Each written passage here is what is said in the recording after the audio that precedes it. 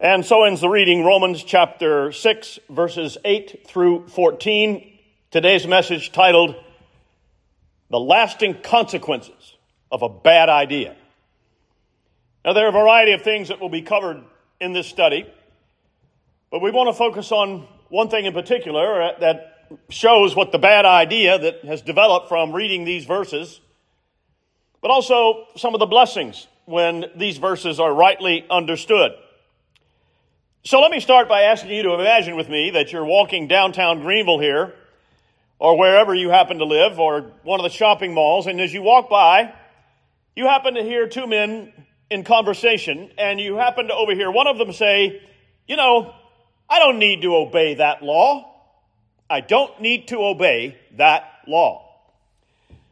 Now, what do you suppose would cross your mind as to what he meant by that statement? I mean, could you really come to any conclusion about it without knowing more details? Did he mean tax law? Did he mean speed limit law? Did he mean copyright law? So you see, at a minimum, you would have to know what exactly he meant by the word law in that case.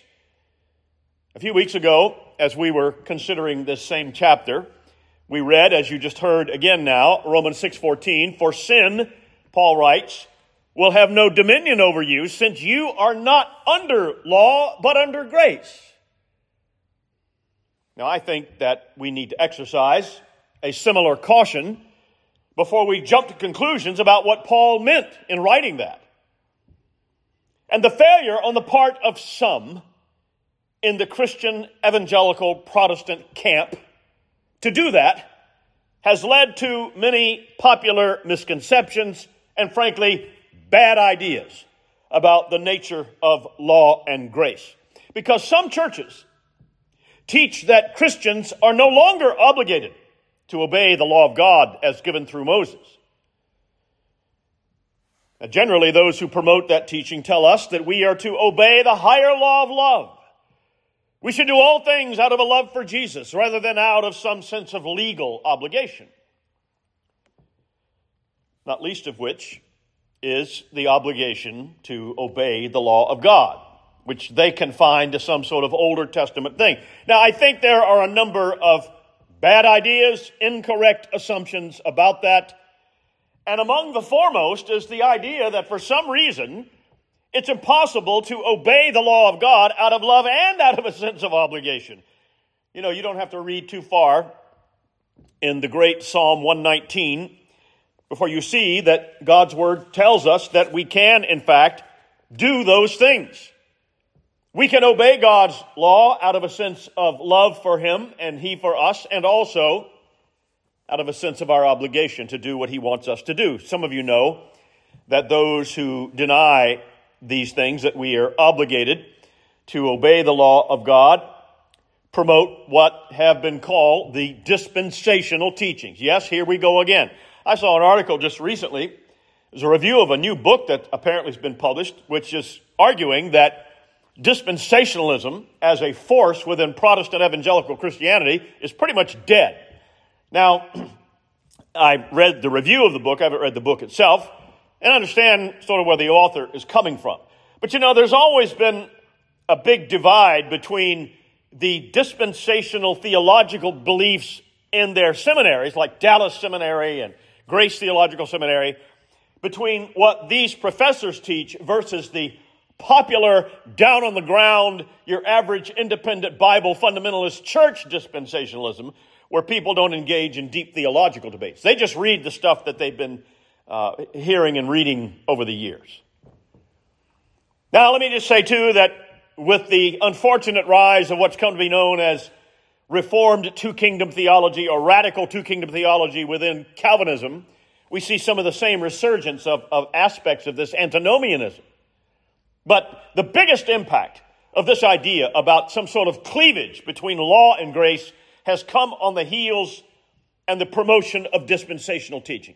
And yes, I know that many of you in this room this morning already know some of the basics about dispensational teaching. But it won't hurt you to be reminded, and there are some who really are quite clueless about not only the meaning of the term, but why it's called that, and why this is a bad idea and its lasting consequences. The dispensational teachings arose on the marginal fringe of Anglican Protestant theology at the behest of a former Anglican minister named John Nelson Darby. He was later involved in founding what came to be known as the Plymouth Brethren movement, and but for a few fateful twists of history, Darby's strange doctrines would have remained out on the fringes of Protestant Christianity. Such, however, was not to be the case, as by the mid-1930s and into the 1940s, the teachings of this one man and his rather bizarre take on Bible prophecy and the nature of law and grace and God's dealings with humanity and biblical history, these teachings became widespread in independent churches and Bible colleges and Bible institutes. Places like the Moody Bible Institute. I'm talking about churches that are independent. They have no connection to any historic Protestant denomination, and theological colleges and seminaries that have no connection to a denomination with those same roots. This was fertile ground for these ideas. Now, we are especially aware of this man's teachings as it relates to end times Bible prophecy, the rapture, the Antichrist, and all the rest of that. And this view would become the popular view in many, if not most evangelical churches. Why? How in the world did something that was so strange and marginal become that way? Well, one of the big reasons was the publication of the Scofield Reference Bible in the year 1909. That's how far back the Scofield Reference Bible went. That Bible took Darby's doctrinal beliefs and placed it before a massive audience, because it did that by taking a King James Version Bible and then placing Darby's teachings in interpretive footnotes at key verses that promoted these teachings. And so millions of English-speaking Protestants were influenced by these teachings. You got your Bible open, you look down at the bottom, and the Bible, it's a King James Version, it must be right? And so the footnotes are telling me what to think about this passage.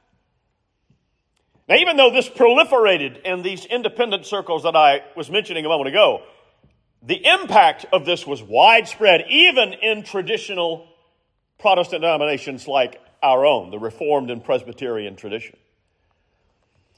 When the Bible Presbyterian Church General Synod was formed in 1938, and prior to that, the denomination out of which we came, the Orthodox Presbyterian Church, at the time, Dr. Machen left Princeton along with a number of the faculty and formed what would become the Orthodox Presbyterian Church and the BPC. Long before any of that happened, these dispensational ideas and the Scofield Reference Bible were quite popular in many Presbyterian churches, contrary to their doctrinal standards. But most of them, because they were coming out of a more or less liberal tradition, had no clue about the conflict between Darby and Scofield's teachings and their own Westminster Confession of Faith. But now, following on the heels of the 1909 and 1917 revision of the Scofield Reference Bible, there have been other dispensational study Bibles that have propagated these teachings for newer generations.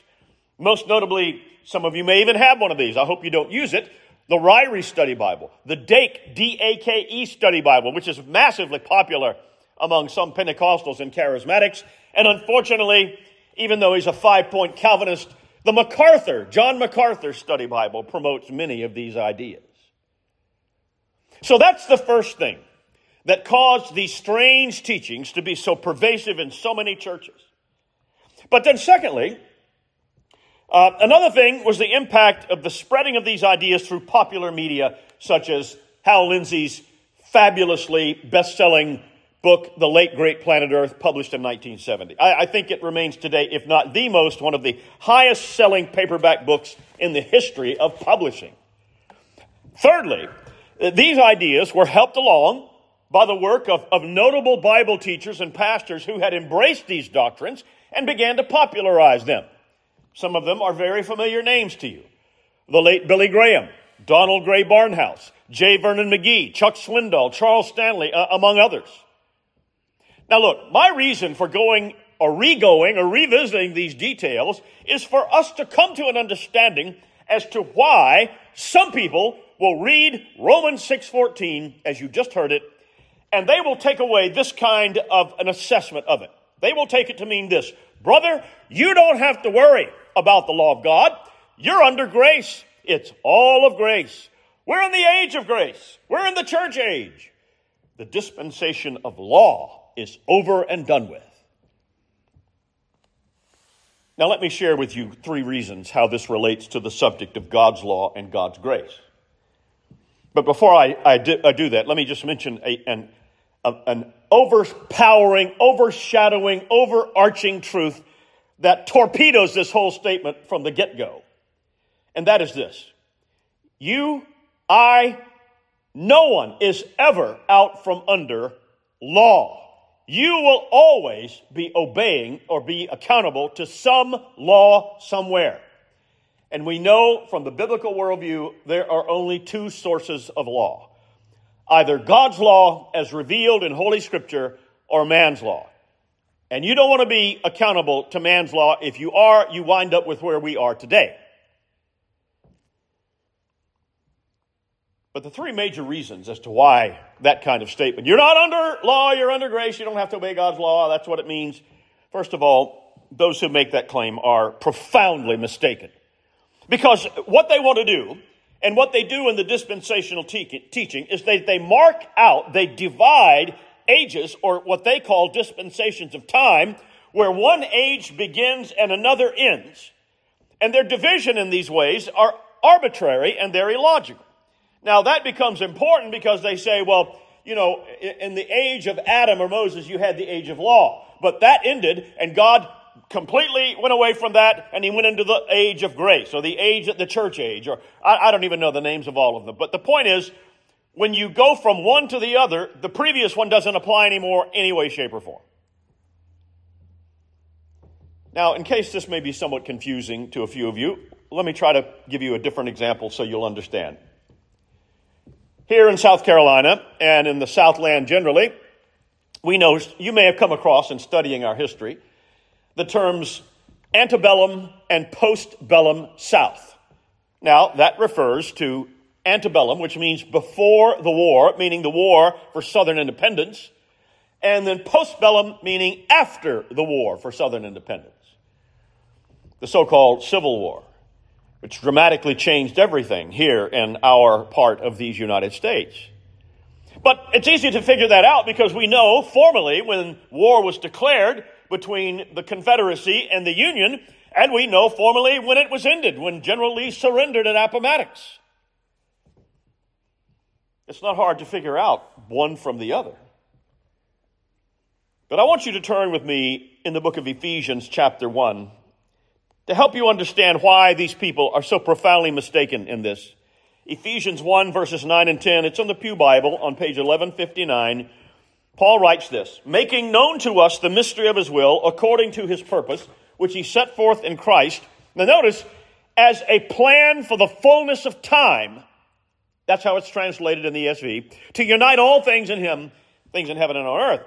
But now the New King James Version and the older Authorized Version and some other versions, they have translated that Greek word oikonomion into English as dispensation.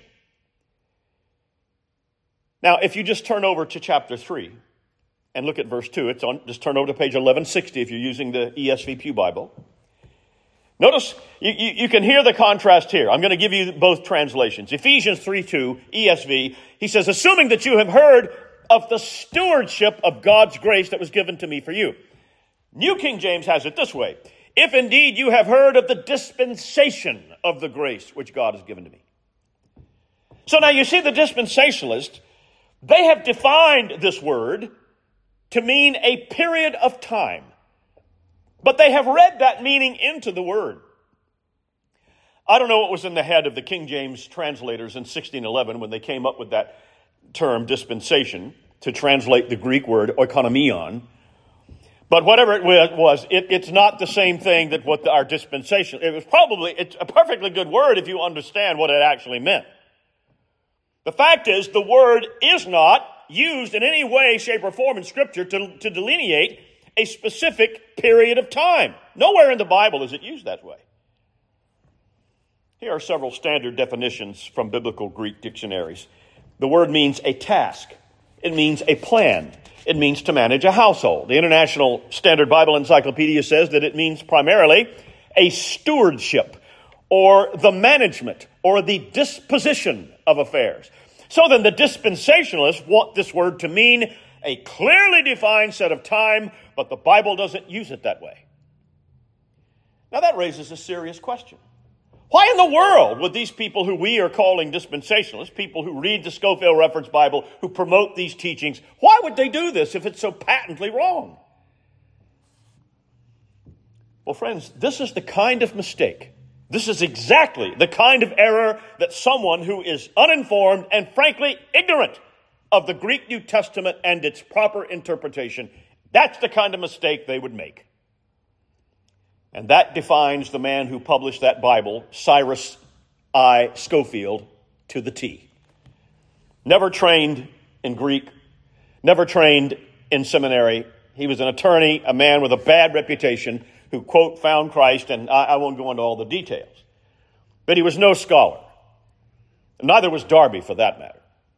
So then the second major problem with dispensationalism has to do with the way that they separate what they call national or ethnic Israel, or the Jews, from the Church of Jesus Christ. And this is one of the hallmarks, one of the trademarks of their teaching, the way that they make arbitrary divisions of God's relations with humanity. They teach that God has one plan of deliverance for the Jews as Jews, and a totally separate plan for Gentiles who follow Jesus. So the church and Israel as a nation is a totally separate entity from each other, and God has therefore a separate plan for each of them. All right, so what in the world does this have to do with Paul talking about grace and law? Well, according to this doctrine, Paul in Romans 6:14 is speaking to the church and only to the church. He's not talking to Israel as a nation, according to them. And in their strict divisions of Scripture, the church is a part of this age of grace, or it's outside the age of law. And so for them, there are no aspects of the age or the dispensation of law which came during the time of Moses. None of that applies to the church today. And that includes the Ten Commandments. I well recall when I was first learning the great truths of the Reformed faith. My wife and I lived in a place in North Carolina where in an apartment house, and across the hall from us was a very godly Christian couple. And he happened to be a graduate of one of the main dispensational seminaries. I didn't know that much about these things at the time, and I remember asking him, because I was coming across things about whether we need to obey the Ten Commandments and that, and I asked him, not knowing, and he said, no, sir, you don't have to obey any of that. We obey what Christ taught us, more or less what's in the red letters. One dispensational author wrote this, and I quote, "In the Old Testament, there's not one sentence that applies to the Christian as a rule of faith and practice." Let that sink in. It is frankly mind-boggling that any student of Scripture could come to such a conclusion. Why? Because all you have to do is read the New Testament in particular with your eyes wide open. Paul wrote in Colossians 3:11 that in Christ there is neither Jew nor Gentile, circumcised or uncircumcised, slave or free, but Christ is all and in all. And then in Galatians 3, he wrote that as many of you as were baptized into Christ have put on Christ. There is neither Jew nor Gentile. You are all one in Christ Jesus. That's the end of dispensationalism right there, but that didn't stop them. He says, if you are in Christ, then you are, now notice this, if you are in Christ, you are Abraham's offspring. You are heirs according to the promise. There's no division here between Jew and Greek and Gentile, he says. If you're in Christ, you're all part of the new Israel. So, they're not two separate plans. There's one plan, and that plan is Jesus for everybody. There is only one true Israel of God. And may I say to you on the authority of the divine word of God, if you are of this new Israel, you are connected to God's law. But today, millions of people have been taught through these dispensational teachings and the reference Bibles and the study Bibles and the Bible Institutes and the TV evangelist programs that they don't need any regard for the law of God. What a contrast is that misguided, bad idea compared to God's holy word. Jesus said in John 14:15, if you love me, keep my commandments.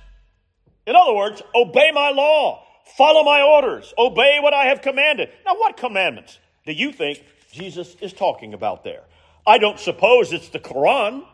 I don't suppose it's the Hindu commandments. No, it's the law of God he's talking about when he says, obey my commandments. And anybody who wants to say, well, no, that was Moses writing. Well, either you don't believe Scripture is inspired and inerrant, or you haven't understood who Jesus Christ is, the divine Son of God, the second person of the Holy Trinity. When we talk about the Word of God from Genesis to Revelation, it's His Word. The Ten Commandments are as much a part of the words of Jesus as anything in those red letters in your King James Bible. Now let me show you how understanding this properly is a great blessing, and another example of how there are severe consequences from this bad idea if it's not corrected. An important issue for many Christians is that of having assurance. Assurance of God's care for them, assurance of salvation and abundant life, both in this life and the world to come. Knowing that we are truly in Christ, truly in His covenant family. Do you have doubts about your place in God's family? Do you worry about your salvation? Do you not have that solid assurance that you're in Christ? Well, if so, perhaps it's because you're not obeying God's law. You know, if you struggle with assurance of salvation, assurance of faith, you don't need to read Calvin's Institutes 3 times in a row, although it wouldn't hurt you to do it. And you don't need to read the Bible in the Greek text. And allow me to say, we don't need revival either when it comes to assurance. I'll talk about that a little bit more in this evening's study. But what we do need, friends, is obedience to the Word of God. Jesus said that if you obey me, my commandments, you will remain in my love. That's what Jesus said. That is a sure sign that you're following Jesus, because you have a desire to express your love for Him through obedience, not through a revival service, not getting all teary-eyed and emotional and then being the same thing like you were 6 months later. Now, I want you to turn with me in the book of Romans to chapter 13. It's on page 1127 of the Pew Bible. Romans 13, and look at verse 9. Romans 13:9, page 1127 of the Pew Bible. What Paul says here, let me just tell you about it, because we're going to come back in a moment to 1 Corinthians. Paul says, your love for your neighbor is shown by your obedience to the commandments. That's how you love your neighbor, obeying Christ's commandments. That's what Paul says here in Romans 13. And then in 1 Corinthians chapter 7, verse 19, I'm going to read this from 2 other translations. Listen, 1 Corinthians 7:19. He says, circumcision does not matter, and uncircumcision does not matter, but keeping God's commands does. Another translation says, to be circumcised is of no importance, and to be uncircumcised is of no importance. What is important is the keeping of God's commandments. So when Paul says in Romans 6 that we're not under law, he means a couple of different things by that. One thing he does not mean is what the dispensationalists mean. What he does mean, for example, is that we don't have to worry about all the ritualistic ceremonial things that Christ has done away with. But he also means that if you are in Christ, the law is no longer something that condemns you. It now becomes your way of life, something that is a blessing to us. This goes right back to what I said earlier. You will not escape being accountable to somebody's law. And ultimately, it's either God or Satan. Paul wrote in 1 Corinthians 7:19 that it makes no difference whether a man has obeyed the ceremonial law. The important thing is the keeping of the commandments of God. In the epistle of 1 John, we're told that we can have assurance in Christ by being obedient to His commandments. In 1 John 3, we read, if someone says, I belong to God, but doesn't obey God's commandments, that person is a liar and does not live in the truth. Those who obey God's commandments live in fellowship with Him and He with them. There's your assurance of faith, my friends. What a contrast dispensationalism's teaching are to the historic Protestant Christian faith. Our own Westminster Confession of Faith says in chapter 19.5, quote, "The moral law does forever bind all justified as well as others to the obedience thereof." In other words, God's law, as summarized in the Ten Commandments, is binding forever on every human being, whether they're saved or unsaved, whether they're redeemed or unredeemed. That's what Paul was getting at in the very first chapter of Romans. It doesn't matter who you are because you know there's a God. My friends, the testimony of the Bible and the historic Protestant faith is that we are indeed saved by grace through faith in Christ Jesus. There's no longer a temple in Jerusalem with blood sacrifices. We are indeed free from that aspect of the law. But you see, in the real world, and again, as I alluded to earlier, there is law that is inescapable. It is having an ethical standard of how you are to live that binds and affects every aspect of a person's life. And again, to say it one more time, it's either going to be God's law or humanistic law, Satan's law. And what we're witnessing in our society today is the battle between those who want to maintain their accountability to God's law versus those who are marching to the orders of Satan's ethical standards. And the people in the latter category have the upper hand for the time being, especially in the media and all the rest of it. You will never get away from law keeping and law obeying. One of the founders of my alma mater, Westminster Theological Seminary, Cornelius Van Til, used to say, in that regard, there are only two choices. It's either man's law as a law unto himself, or it's God and his righteous laws. I have been seeing a lot of YouTube videos pop up on my YouTube account.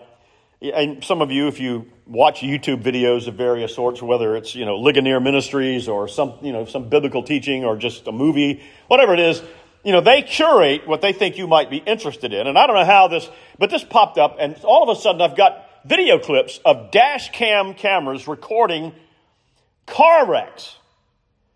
Somebody cutting out in front of somebody else and smashing into the car in front of them, this kind of thing. And I was watching one of these, and it reminded me of something I heard about that took place some years ago on an interstate highway in Wisconsin. A man was traveling in the wrong direction on this divided highway. Well, the state troopers caught up with him, and they asked him, "Do you realize you're going the wrong way?" And the man said, yes, I do. And so they said, "Well, why didn't you get off at one of the off-ramps and go back the right way?" And you know what the man said? He said, "Well, look, I started to do that several times, but every time I started to do it, there was a sign that said, 'Wrong way, don't enter.'" You see, friends, that man wanted to obey the law even though he was disobeying it. Every time he tried to do something to obey the law, he found he was unable to do it in his mind. Now, I'm telling you that story because right along with everything else we've said, we've got to remember, in our own strength, we are unable to be obedient to God. It's only when we are fully united to Christ Jesus by his Spirit as our Lord, who is himself the perfect law of God, that we can obey him. Paul wrote in Romans 13:13, "Let us live decently as in the light of day, with no immorality or drunkenness, no promiscuity or licentiousness, and no wrangling or jealousy." See, Paul is telling Christians to walk according to God's law. Jesus Christ is the Word of God. The Bible is the Word of Christ. All of it, not just the red letters. And to follow and obey Christ is to follow and obey his Word, his law. And neither Jesus nor any of the apostles taught that the law is some sort of optional add-on for the Christian. Yes, indeed, our deliverance is all of God's grace. And that means there's nothing that we have done to get God's attention for him to choose us before the foundation of the world.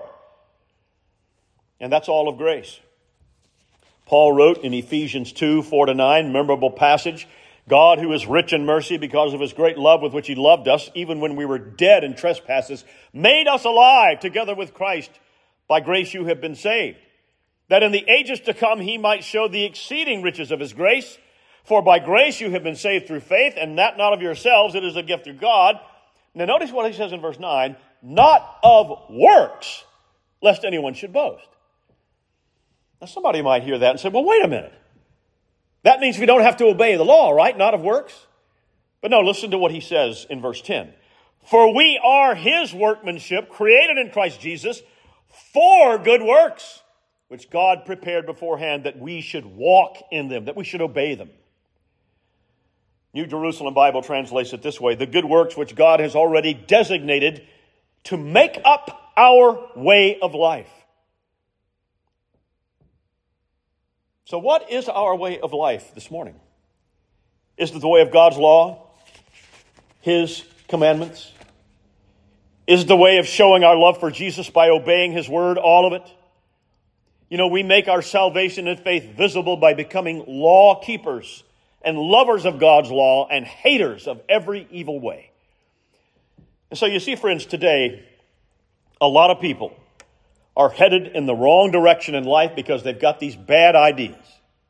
But the law of God stands before us as one way sign with two basic messages. It tells us, first of all, that there is only one acceptable way to live according to God. But then, mercifully, it also tells us what that way is. And by God's grace, let us walk in it. Let us pray. Our Heavenly Father, we thank you that you have given us your word as the standard of life. We thank you that you've given us salvation by grace alone, through faith alone, in Christ Jesus our Savior. And Father, having been given these things, we are deeply grateful that you have not left us to work out the rest of it on our own without any guidance from you. That out of your love and mercy, you have given us your divine law word to be our way of life.